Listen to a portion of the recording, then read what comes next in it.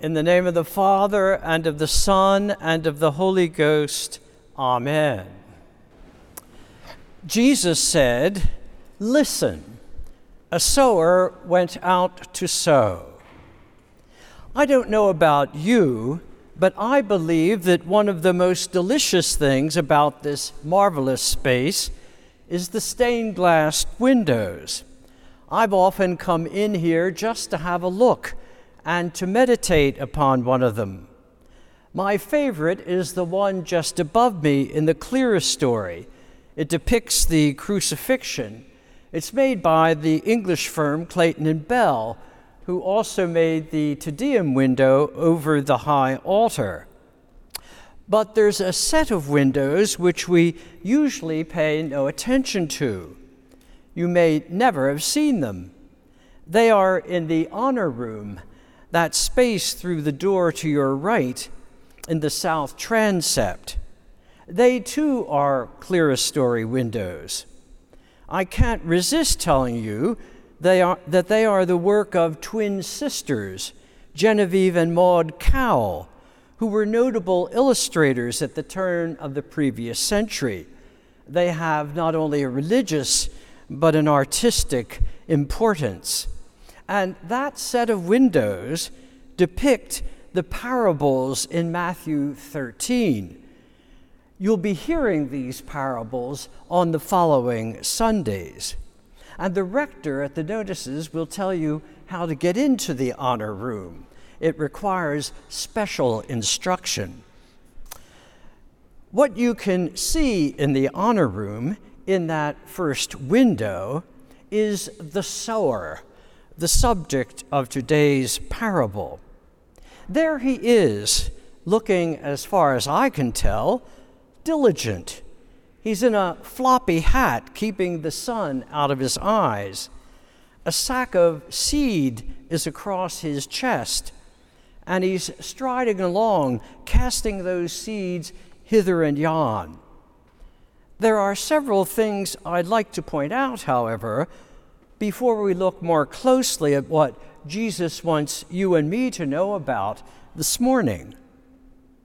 If nothing else, this parable may be one of the most important of all. We can make this claim because the parable is about nothing less than the kingdom of God. In addition, it shows up in Matthew, Mark, and Luke, and each of them give it top billing, 23 verses, 25 verses, and 15 verses, respectively.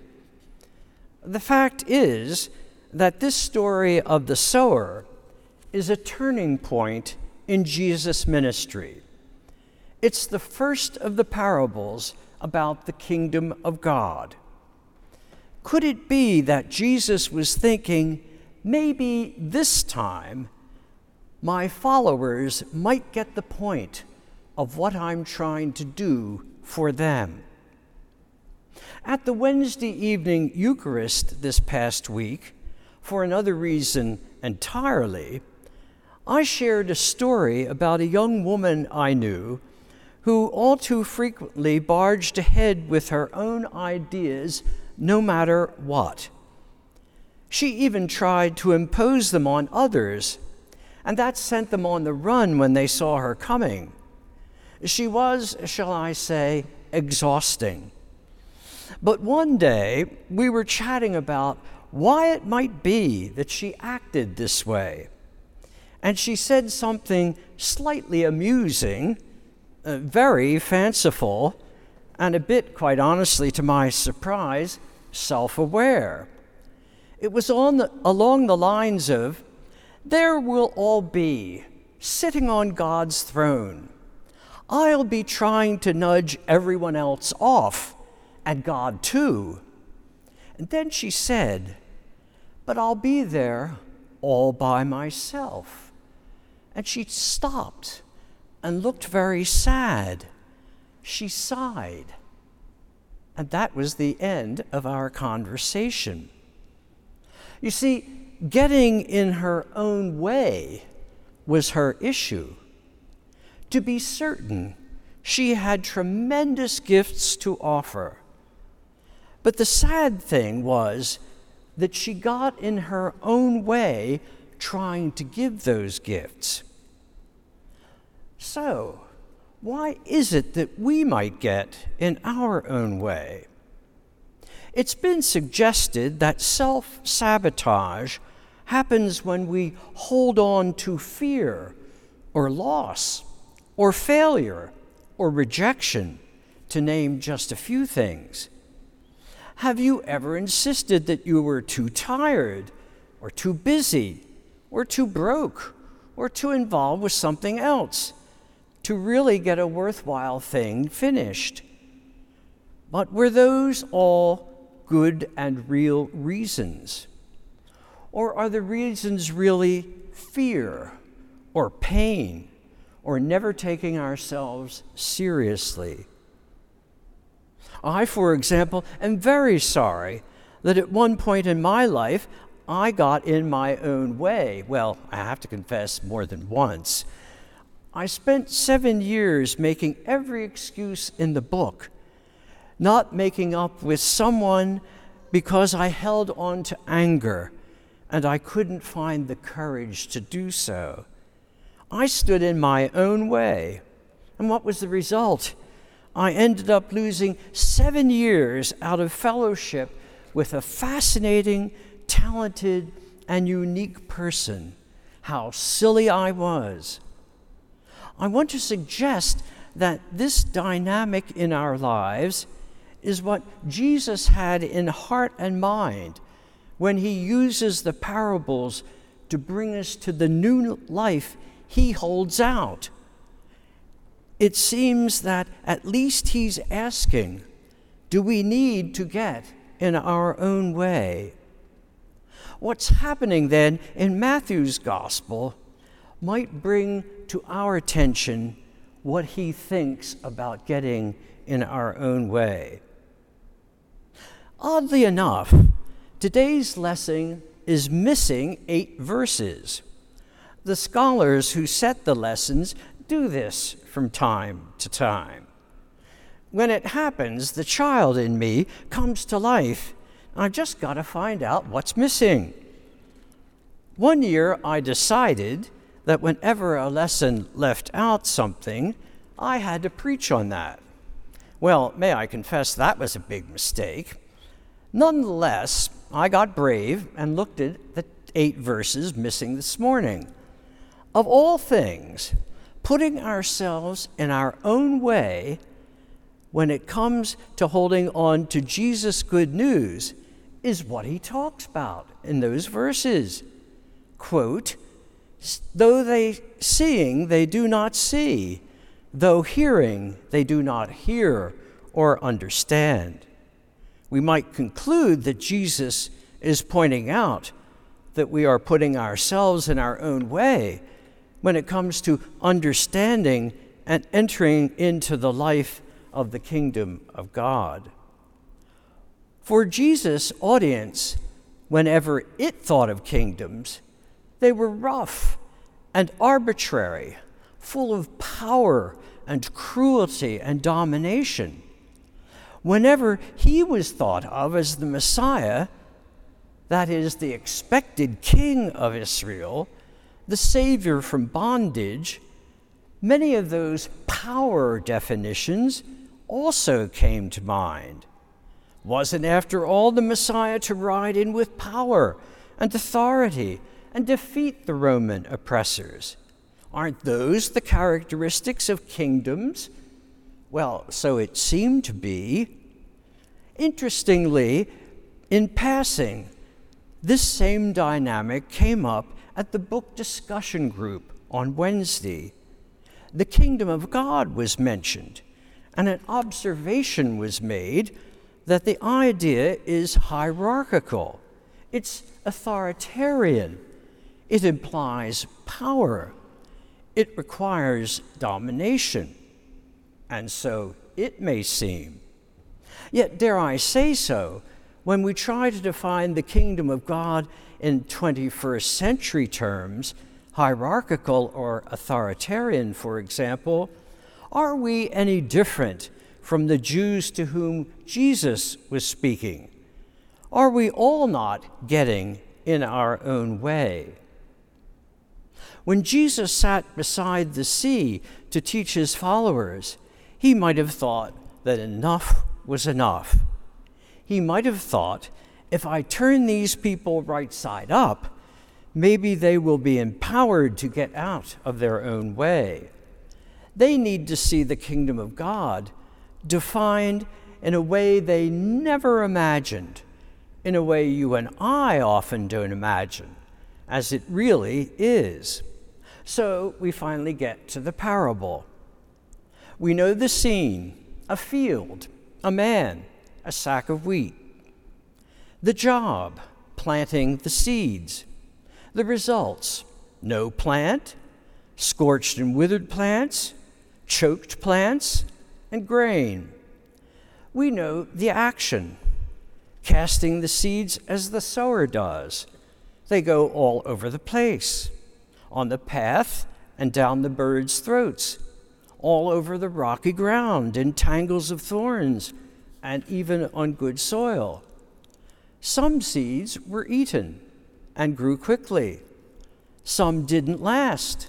Some were choked. Some grew into grain and multiplied. Jesus' first attention getter in the parable is that the soil in that field hadn't been prepared. His listeners would not have missed that. And even I, when I read this story, didn't miss that. How well I remember helping my father rearrange his rose garden. I was about 14, and I assure you it's the last thing I wanted to do. My father was an engineer, and everything had to be done just right. The boundaries were laid out with plumb lines, and we spent about 2 hours getting the soil right. But more yet had to be done. Things had to be added to that soil, and so forth. Well, after 2 days of that, the bushes were finally unpacked, and out came a yardstick, and each bush was put into place according to a drawing my father had made. They were measured, and measured. Just the right amount of water was poured in, and so we were finished. At 14, however, I wished that I'd been the sower, throwing those rose bushes out just like the seed. But I've gotten distracted. The second attention getter is that the good seed produces more than ever could have been expected, even in a bumper year for a crop. Graciously, then, Jesus explains the parable for us and likens us to that seed. For those who hear the word and don't understand it, all is lost. For those who hear the word in a flush of enthusiasm, it doesn't last. For those who hear the word and are entangled and lured away in the thorns of everyday life, they yield nothing. Then comes, of course, the punchline. The one who hears the word and understands it bears that fruit in abundance. End of story. But is it? I believe, if you'll bear with me, that there is something more happening in this parable of the kingdom of God. And it takes hold and remains part of Jesus' teaching through his death and resurrection, and it should do so in our hearts and in our lives. I'll make bold to quote verse 9 of the lesson. You heard it already. Let anyone with ears listen. The parable of the sower points out, no, I'll insist, that the kingdom of God is in action and at work at all times and places and for all people. This parable didn't just happen years ago by the Sea of Galilee. It's part of life now. Is this not what the image of the 4 kinds of soil depicts in the parable? What a helter-skelter that sower marches across. Now, of course, he's not named, he's just there. We're not told what day of the week it is, it's just a day. We're not told where that field is, it's just a field. That soil represents all of us, good, bad, and indifferent. What we hear said in the Book of Common Prayer, all sorts and conditions of human beings.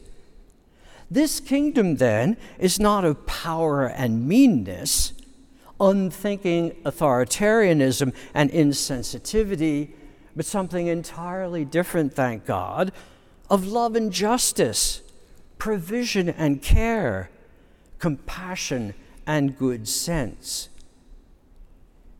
It is not just meant for some places or on some occasions or for a select few. Now, this may not be news to you, but it does seem to have been forgotten in some places and at some times, and by some people who make loud and insistent claims to citizenship in the kingdom of God. And this is forgotten to their peril and the peril of those whom they would influence. Could it be that these sisters and brothers can't find out how to get out of their own way? Well, what about us this morning? It might be well to recall that this lovely pile is built on a field, Henry Brevoort's apple orchard. I don't know what kind of soil that was like in 1846, and in a way it doesn't matter. But I do know firsthand about the soil that is here at this very moment, you and I. And we are called, as those sitting by the Sea of Galilee were called, to get out of our own way. And that's through the love of Jesus Christ. We're called to be dynamic, faithful citizens in his kingdom of a new kind. In the name of the Father, and of the Son, and of the Holy Ghost. Amen.